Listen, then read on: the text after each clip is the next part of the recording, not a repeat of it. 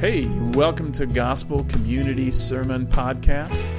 Thanks for listening in. We hope that you enjoy what you hear and that we handle the word faithfully. We'd invite you, if you have any questions or want to attend a service, to visit www.gcctroy.com. There are two happenings, two incidents presently that push us to the same question. Two separate things happening culturally at the same moment that are, I think, pushing us to the same centralized question. The first of these happenings is the word of revival in Asbury. Students at the college had collected for some 2 weeks, and they were singing and praying and repenting. I read reports that some 50 to 70,000 people descended on this community. It's normally 6,000 people. That the message given from Romans 12, that was a call to love in action, set forth the series of events of people responding to God's presence. Some people have asked me what I think about this, and the truth is, only time will tell about the legitimacy or illegitimacy of this thing. In fact, every major revival has had both genuine and counterfeit portions. But more to the point, it's not our job to assess the legitimacy or illegitimacy of this. We should also expect that God works in many ways in many different places. He works in Asbury and Azerbaijan, that he's always working wherever he is, and we should count on that. So it's the first incident. Second incident is a movie of all things. This weekend saw the release of Jesus Revolution, a film about the surprising work of God in the Calvary Chapel movement. The movie chronicles the partnership of Pastor Chuck Smith and Pentecostal evangelist Lonnie Frisbee as God just does a work in California amongst this group of hippies in the 1960s. These two independent happenings have presented us with one common question. What does it look like when God's deity comes in contact with humanity? What should we anticipate mankind would do when God seems to pull back the veil? In Asbury, they sang, right? We saw video after video of this people, of 2,000 people just sitting in this auditorium singing and singing and singing. In California, as you watch this film, it's baptism after baptism after baptism, and it seems like the Lord just pulled back the veil and showed himself. See, in our text today, Moses meets God. Humanity is brought into the presence of deity. Moses stumbles onto the holy ground, and we see humanity and deity both receive greater definition. God is pictured as holy and gracious, and Moses is pictured as unsure and unwilling. See, here's where I think we're headed here this morning. God shows his strength by using weak people to accomplish his saving purpose. God shows his strength by using weak people like Moses to accomplish his saving purpose. We're going to see this in just 3 different movements. I've got a lot of text in front of us here this morning, but God reveals himself in a burning bush in verses 1 through 10, and Moses kind of stumbles upon the scenario, and Moses starts asking all kinds of questions as God calls him to this redeeming work as he's going to pull Israel out of Egypt. Moses has questions in verses 11 through 22, and subtly those questions turn into objections in verses 1 through 17 of chapter 4. God reveals himself, Moses questions, Moses objects. Let's dive in this morning. First, we see that God reveals himself in a burning bush. Look at verses 1 through 3. Now Moses was keeping the flock of his father-in-law Jethro, the priest of Midian, and he led his flock to the west side of the wilderness and came to Horeb, the mountain of God. And the angel of the Lord appeared to him in a flame of fire out of the midst of a bush. He looked, and behold, the bush was burning, yet it was not consumed. And Moses said, I will turn aside to see this great sight, why the bush is not burned. See, Moses sees this peculiar bush, and he investigates. This bush never burns up.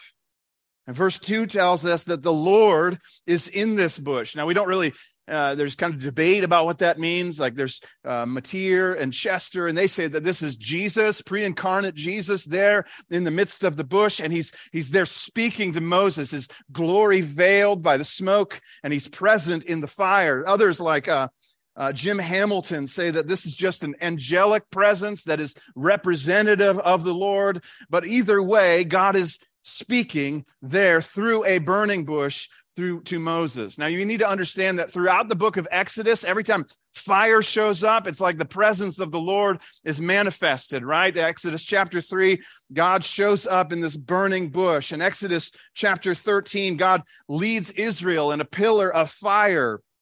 In Exodus 19, when they come back to Mount Sinai, fire descends from heaven on the mountain of God, and as thunder and lightning, God is present in this fire, right? Fire is a funny thing.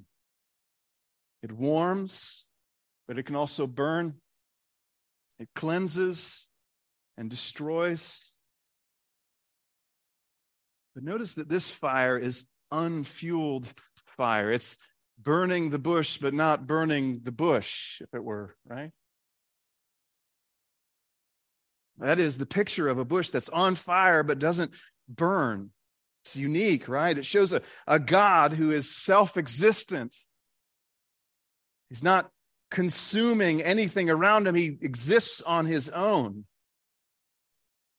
It stands in contrast to what we saw just a few chapters ago of Pharaoh, who has to have the Hebrews around to support his nation, who has to have the slaves in his homeland so that he can do the things he wants to do. This God doesn't soak up resources. This God exists on his own. So what happens is in verses 4 through 6, God speaks and directs Moses. Look at verse 4. When the Lord saw that he turned aside to see, God called to him out of the bush, Moses, Moses, and he said, "Here I am." Then he said, "Do not come near. Take your sandals off your feet, for the place on which you are standing is holy ground." And he said, "I am the God of your father, the God of Abraham, the God of Isaac, and the God of Jacob." And Moses hid his face, for he was afraid to look at God. Notice what God does here. He calls, he directs, and he introduces himself. He calls from the bush in verse 4. He calls out and says, "Moses, Moses." He calls him by name. He makes it unmistakable that he's speaking directly to this lone man walking out in the middle of the wilderness, right? And it recalls Genesis chapter 22, when Abraham goes up to the Mount Moriah to sacrifice his son, and he lays his son on the altar, and God calls out to Abraham. He says, "Abraham, Abraham," and Abraham calls back and says, "Here I am," right? This is kind of a replaying of that scene. So Abraham, Moses are alike in the way God speaks to them and calls their attention. And verse 5, God directs, "Do not come near. Take your sandals off your feet, for the place on which you are standing is holy ground." Notice the direction. Don't come near. Moses' sandals are too dirty to be worn. There's so many stories in the Old Testament of those that just kind of casually stumble into the presence of God, and they're not taking serious the holiness of God. It's Nadab and Abihu in Leviticus 10. It's Uzziah in 2 Chronicles 26. It's Uzzah in 2 Samuel 6. All of these took the presence of God lightly, and all of them paid for their violations of his holiness. And so God introduces himself. He says, "I am the God of your father, the God of Abraham, the God of Isaac, and the God of Jacob." He ties Moses' history to himself, and he says, "The God your father worshiped, and the God your grandfather worshiped, and the God your great-grandfathers worshiped. That's me. I am the means of their blessing." And so what happens, the cumulative effect of this in verse 6 is that Moses hides his face. He's afraid to look at God. He knows the history of this God. He knows he cannot come into his presence.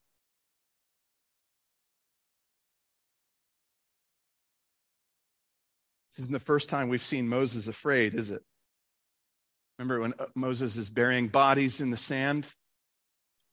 Exodus 2, verse 14, it tells us that he was afraid, and that's why he fled Egypt in the first place. It's right for him to be afraid here. This is the proper response. But Moses has moved from fearing Pharaoh to fearing the Lord. Now notice how God directs him. Verses 7 through 12. The Lord said, I have surely seen the affliction of my people who are in Egypt and have heard their cry because of their taskmasters. I know their sufferings. And I have come down to deliver them out of the hand of the Egyptians and bring them up out of the land to a good and broad land, a land flowing with milk and honey, to the place of the Canaanites, the Hittites, the Amorites, the Perizzites, the Hivites, and the Jebusites. Now, behold, the cry of the people of Israel has come to me, and I have seen the oppression with which the Egyptians oppress them.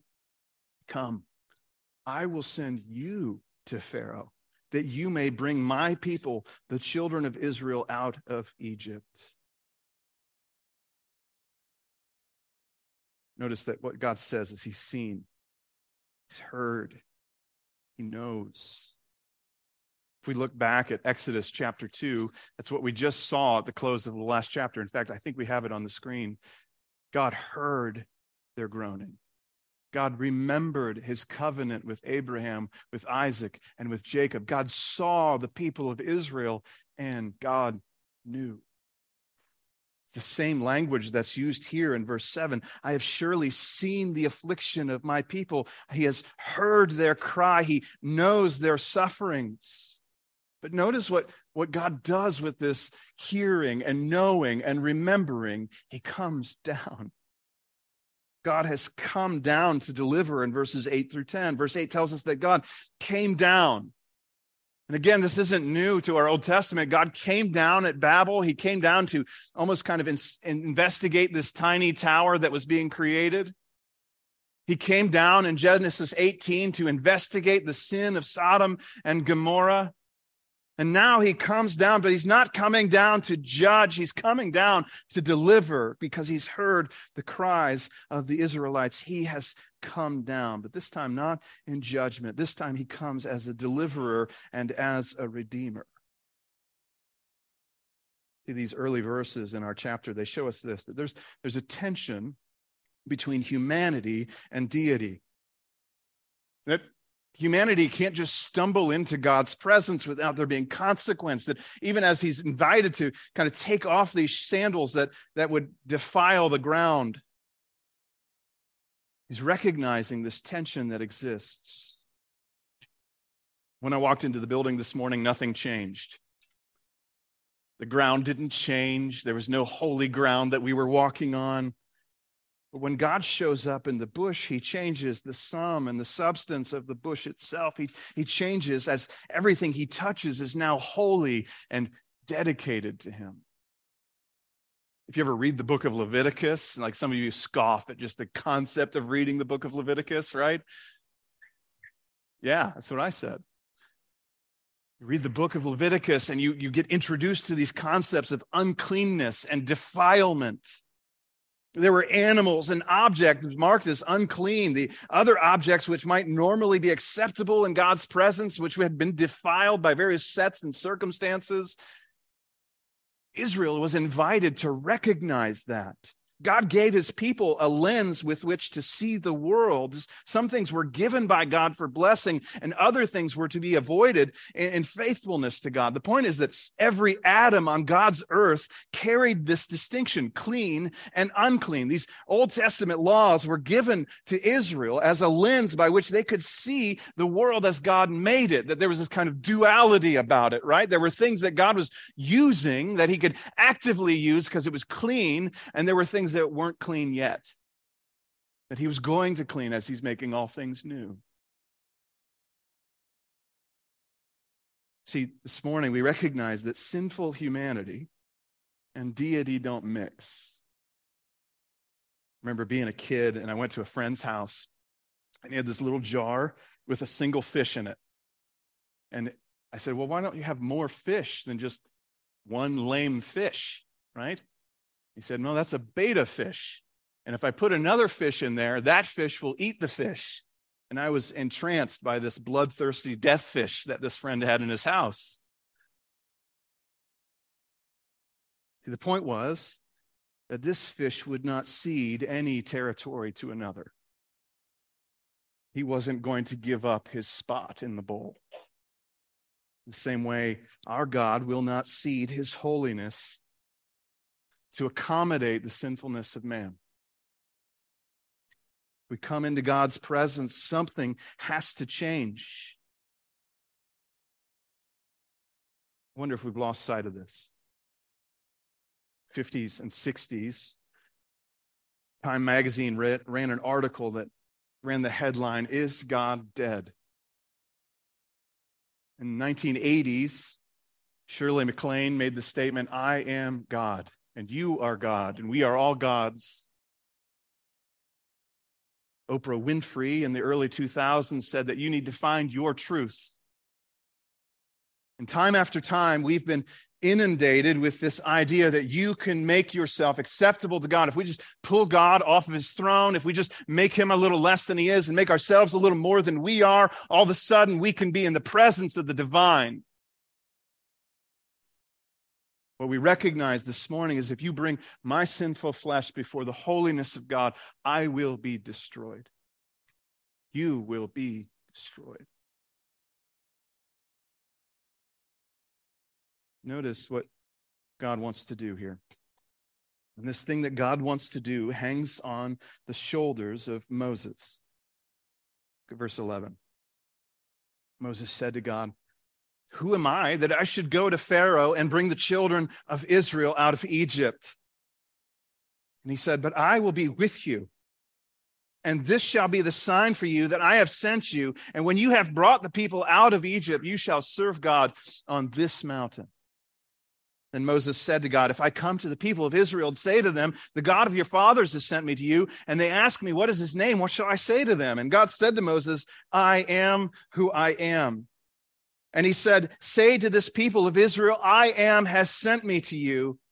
And God also said to Moses, "Say to the people of Israel, 'The Lord, the God of your fathers, the God of Abraham, the God of Isaac, the God of Jacob has sent me to you. This is my name forever, and thus I am to be remembered throughout all generations. Go and gather the elders of Israel together and say to them, 'The Lord, the God of your fathers, the God of Abraham, of Isaac, and of Jacob has appeared to me, saying, I have observed you and what has been done to you in Egypt, and I promise that I will bring you up out of the affliction of Egypt to the land of the Canaanites, the Hittites, the Amorites, the Perizzites, the Hivites, and the Jebusites, a land flowing with milk and honey. And they will listen to your voice, and you and the elders of Israel shall go to the king of Egypt and say to him, 'The Lord, the God of the Hebrews, has met with us, and now please let us go 3 days' journey into the wilderness that we may sacrifice to the Lord our God.' But I know that the king of Egypt will not let you go unless compelled by a mighty hand. So I will stretch out my hand and strike Egypt with all the wonders that I will do in it. And after that, he will let you go. And I will give this people favor in the sight of the Egyptians. And when you go, you shall not go empty. But each woman shall ask of her neighbor and any woman who lives in her house for silver and gold jewelry and for clothing.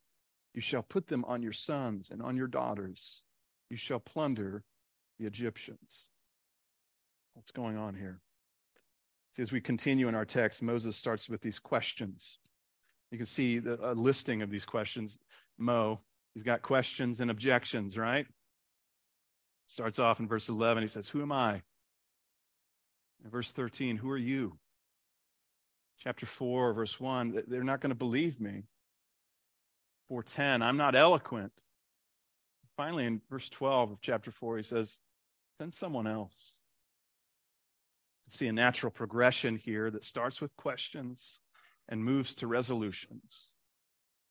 So I want to just take a second just to investigate these questions. Question number one is this: who am I? Right? This is verbatim what he says there in verse 11 of chapter 3. Who am I that I should go to Pharaoh and bring the children of Israel out of Egypt? And at first we might think this sounds like humility, that this sounds like self-deference. But when we consider the general flow of Moses' interaction, it sounds more and more like an objection. The tone of the question seems to be, well, why me? And his statement is a proud objection, not one of astonished humility. It's a proud Moses that assumes that God only calls and uses the qualified. And God's answer tells us so much here, right? I will be with you in verse 12. God's response isn't what we might think it would have been, right? If we're interacting with Moses, say, Moses, no, you're somebody, Moses. You grew up in the house of Pharaoh, Moses. You're educated, Moses. God's interaction with Moses is, I will be with you. Tim Chester says, Moses does not need to have a higher self-esteem. He needs a greater sense of God's presence. So God gives Moses a sign in verse 12. This is weird to us, right? Like typically we think of signs as something that's performed in the moment that propels us to right action. But what God's actually doing here is saying, no, this is going to happen. And the very thing that I'm telling you is going to happen actually validates what I'm about to do. See, this is strange to us because we don't know our geography. But if you pull up a map, which I stole this from the Jehovah's Witness website. I hope that doesn't taint it in any way. You can see the red circles. The red circle to the left is Egypt. The red circle to the right is Israel, Canaan. And if you're going to go from one place to the other, you would take the straight shot, right? What God's telling them is they're going to go straight from Egypt down to the blue circle, Sinai, and then head back up to Canaan. I'm going to take you down to Sinai. You're going to come back to this mountain and worship with me. We're taking a bit of circuitous route. It's like me saying, hey, tomorrow I'm going to go from Dayton to Cleveland, but I'm going to do a little stop in Chillicothe. Doesn't make any sense. See, the sign of God's presence is this pit stop to meet with God so that he could be with them. Like he's meeting with Moses right now. These people of Israel need to meet with him. And so Moses asks, why me? The second question is, why you? Who are you? What's your name? Who shall I say is sending me? In verse 13. I find it fascinating. Don't you find it fascinating that we're here in the second book of the Old Testament and nobody knows the name of God? Until this point, Israel was content to speak of God as the God of great-grandpa, the God of Abraham and Isaac and Jacob, right? But nobody knows his actual name. And here now Moses finally wants the validation of knowing God's name. And it has significance because in the ancient world, if you knew a God's name, you could call on him at any moment to take care of the business that you had going on. Like, right? Like I'm in a fight in the marketplace and I call upon the God of whatever to come and help me.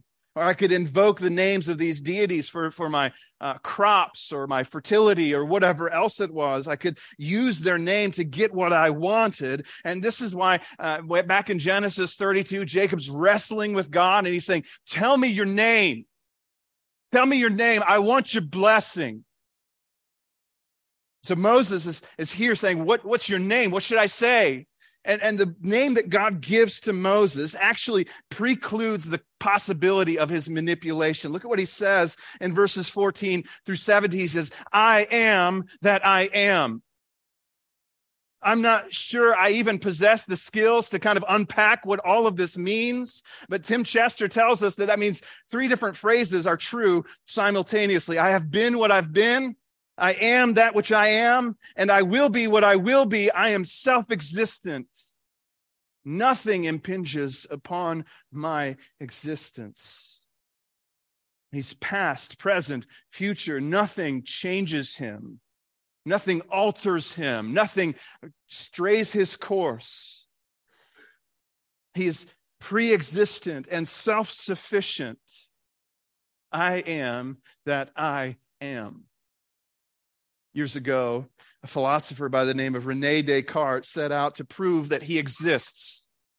And so he came up with this phrase in his discourse on the method. He said, I think, therefore I am. And it was this kind of logical proof. If I have thoughts, that proves that I in some sense exist. But here, the God of heaven says, I am that I am, and that's enough.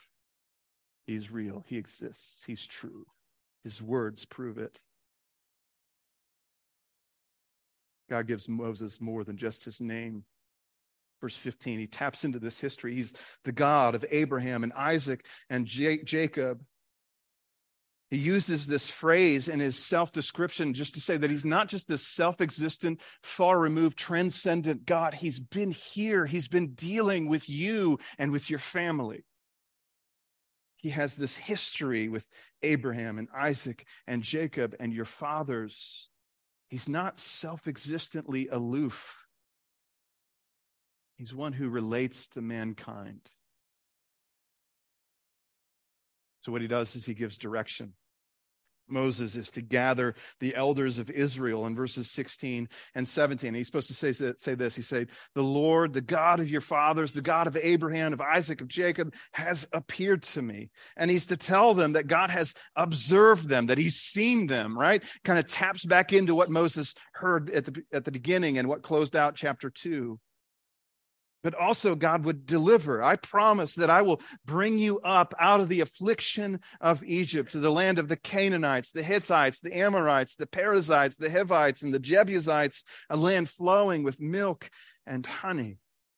And he gives this string of predictions, right? He says Israel was going to believe Moses in verse 18. And then in verses 19 and 20, that Egypt will let Israel go. More specifically, that God will show Pharaoh his mighty hand. And because of that, Egypt will let Israel go.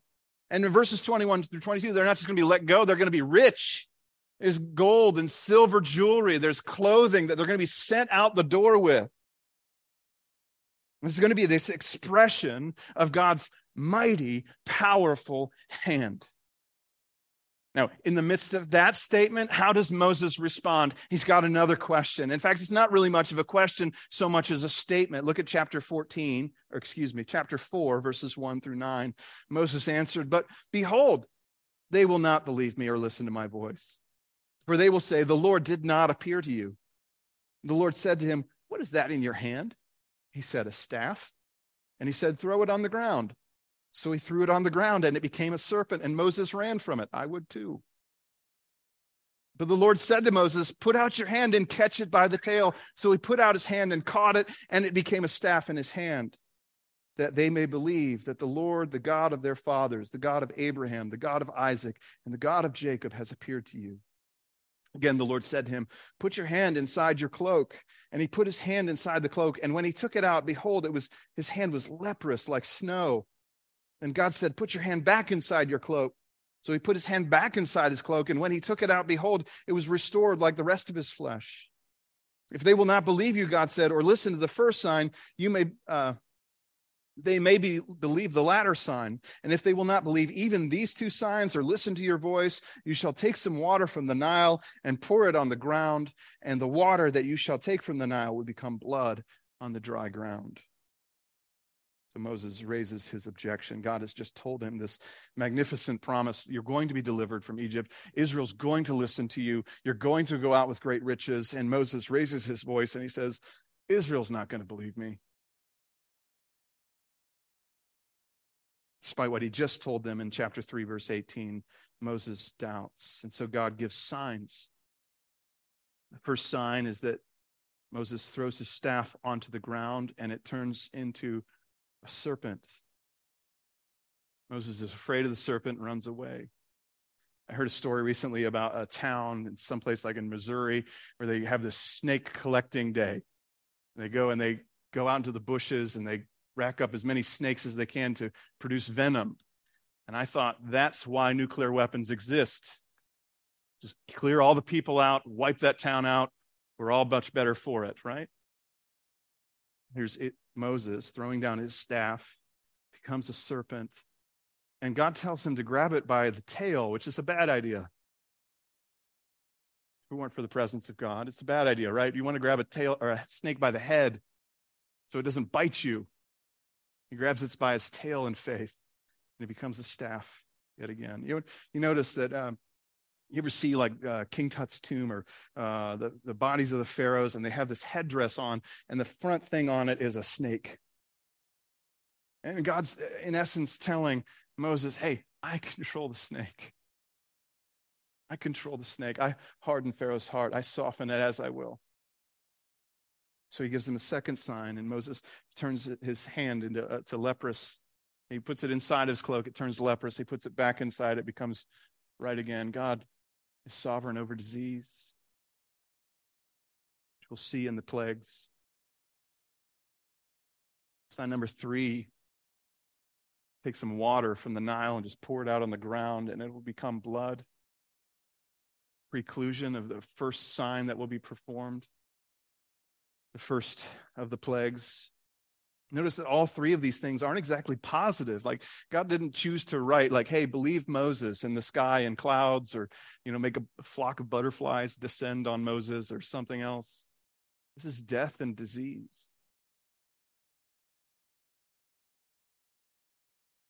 I show that God has control of all things. And they preview some of the things that are coming. And it's like God's just taking Moses aside and saying, no, this is what I can do. This is a small bit of what I can do. You can trust me. Moses responds, verses 10 and 12. He says, I'm not eloquent. Look at verse 10. Moses said to the Lord, oh my Lord, I'm not eloquent. Either in the past or since you have spoken to your servant, I am slow of speech and of tongue. The Lord said to him, who has made man's mouth? Who makes him mute or deaf or seeing or blind? Is it not I, the Lord? Now, therefore, go, and I will be with your mouth and teach you what you shall speak. Moses, I'm going to fill your mouth. Moses brings up another objection. Well, it's not really an objection so much as a statement. Verse 13, oh, my Lord, please send someone else.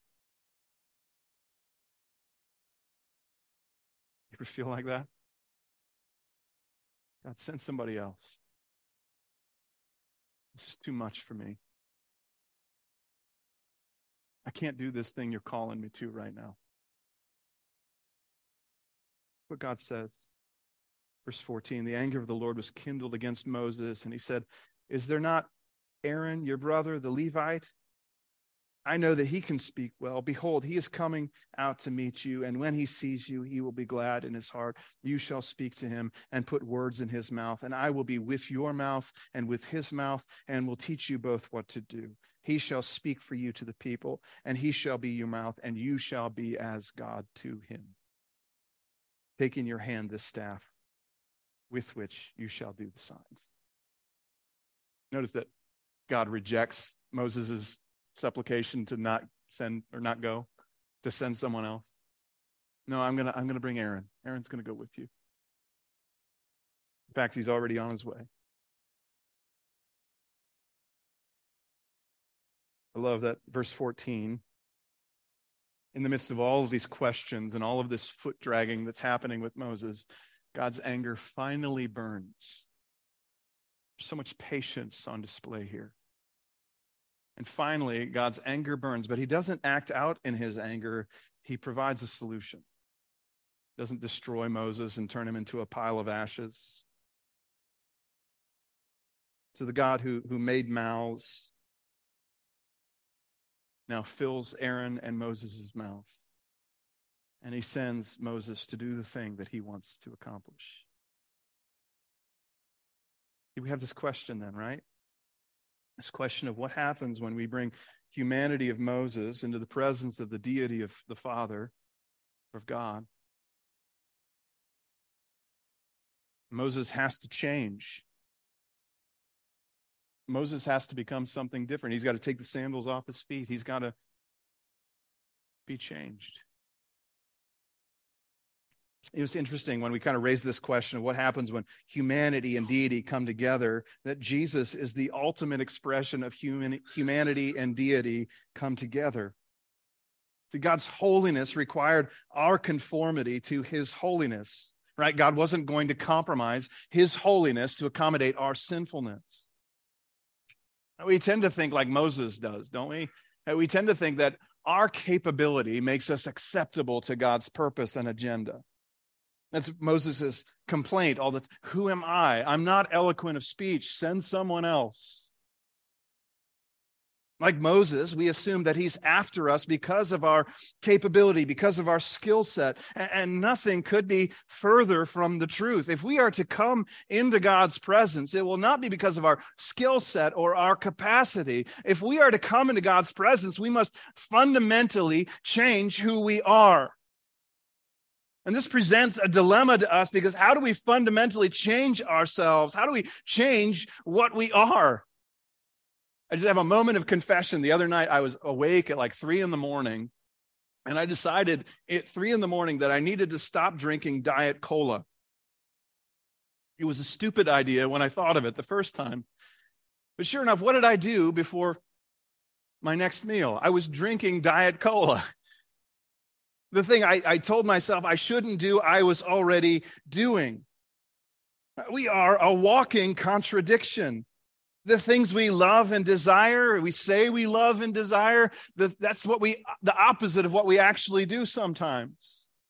You and I have as much a chance at changing ourselves as my dog has of becoming a cat or a leopard changing its spots.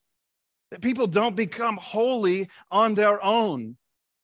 In fact, when Paul was talking about this in Romans 7, the culmination of Romans chapter 7 is this. He says, "Oh, wretched man that I am, who will save me from this body of death? I can't change myself." But what happened is that Jesus brought all of God's deity into one body. Jesus brought all of his deity into humanity and kind of placed it inside of that, right? In the book of John, we just saw that there's these 7 I am statements that Jesus gives us. He says, "I am the bread of life. I am the light of the world. I am the door of the sheep. I am the good shepherd. I am the resurrection and the life. I am the way and the truth and the life. I am the true vine." Jesus is tapping into what God named himself here in Exodus chapter 3. He says, "I'm that guy. That's who I am. I'm the self-existent one, but I'm here and I'm in the flesh. I'm the self-existent one that doesn't need a bush to burn, so to speak. I'm the one who exists, who's present. I don't need anything else, but I'm here in a body." See, Jesus brought deity into our humanity. He embodied the fullness of God in human flesh, and he would again say, "I am." But this time, he said it through human lips, through a human tongue. And he put sandals on his feet rather than taking them off. Jesus represents the fullness of God in the person of a human body. And he died to bring humanity into the presence of deity. By his death, Jesus has made a way for us to be forgiven of our sins so that now our humanity can be safe harbor for God's fullness of the Spirit and the fullness of deity to dwell in us. By Jesus' death, humanity and deity can coexist without clashing. It's good news, isn't it? See, what we have here is a story of human weakness and divine capability. Moses is not the right person. He's not eloquent of speech. He's not even in good terms with the Israelites. And he's not really on good terms with the Egyptians either. But what God is telling him is, "I will be with you. I will fill your mouth." What Moses' story teaches us this morning is a story of weakness and of divine strength. In fact, I would say that's the story of the book of Exodus in so many terms, that God uses a humble servant, strengthens him through his presence, and conforms him over time to his will, to his image. This morning we walk away from this story, we say, let's embrace our weakness in hope of finding God's strength. Let's embrace our weakness in the hope of finding God's strength. Moses' response shows us some of the reactions we might have as God reveals himself, right? We look at Moses' reaction to God, and we see him afraid in verse 6. We see him confused in chapter 4, verse 1. And we see him doubting himself in verse 11 of chapter 4. The presence of God disorients us because we're so accustomed to these patterns of self-reliance and self-strength. God often confronts our prideful self-reliance with his powerful presence. Genesis 32, Jacob wrestles with God and thereby learns how to be blessed by God in his weakness. Genesis 11, God thwarts the power of the people through the confusion of language so that they can turn to him in reliance. There's this fascinating passage in 2 Corinthians chapter 12. And Paul is writing and he's saying, hey, I'm going to go on boasting. In the context of the letter, he's talking about his resume, as it were. He's saying how foolish it is for him to go on boasting. And he talks about how he was taken into this third heaven and given a vision of God. And then he says, but in order to keep me humble, there was a thorn in the flesh that was given to me too. And he asked 3 times that the Lord would take that away. Now, this is what he states in 2 Corinthians chapter 12, verses 8 and 9. He says, 3 times I pleaded with the Lord about this, that it should leave me. But he said to me, now listen to this, my grace is sufficient for you, for my power is made perfect in weakness. God makes his power known in human weakness. He takes sinners and creates saints. He takes a self-effacing, stuttering Moses and makes him the deliverer of a nation. God takes weak things and makes them strong with his presence.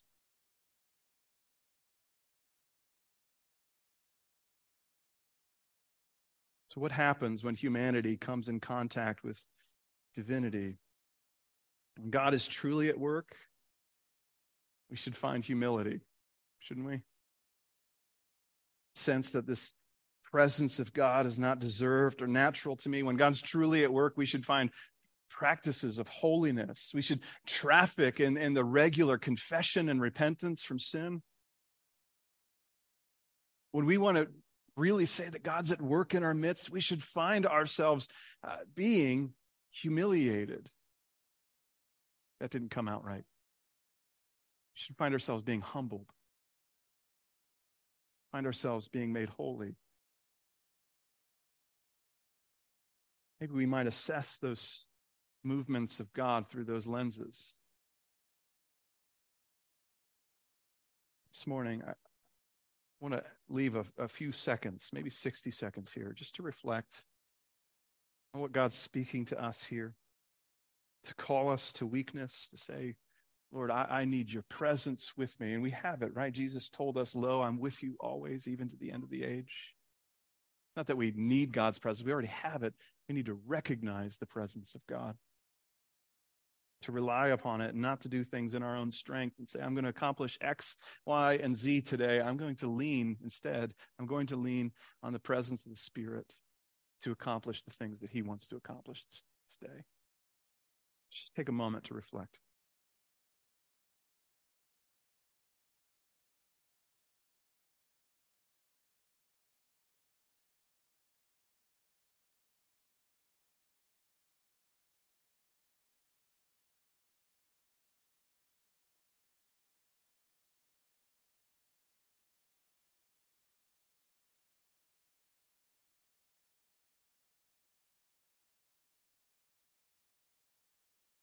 Pray. Father, we thank you. Thank you that it's your agenda to meet our weakness with your strength. Most notably, when we could not change ourselves to be in your holy presence, you sent Jesus, and in his humanity and deity became a sacrifice for our sin. So we thank you that you have changed us. Lord, you've given us new resurrected life, and you've given us the Spirit that dwells inside of us. So, Lord, I pray that you would bring about holiness and righteousness, that your presence would be palpable with us, that you would allow us strength and wisdom in your sight because of your presence with us. We pray these things in Jesus' name. Amen.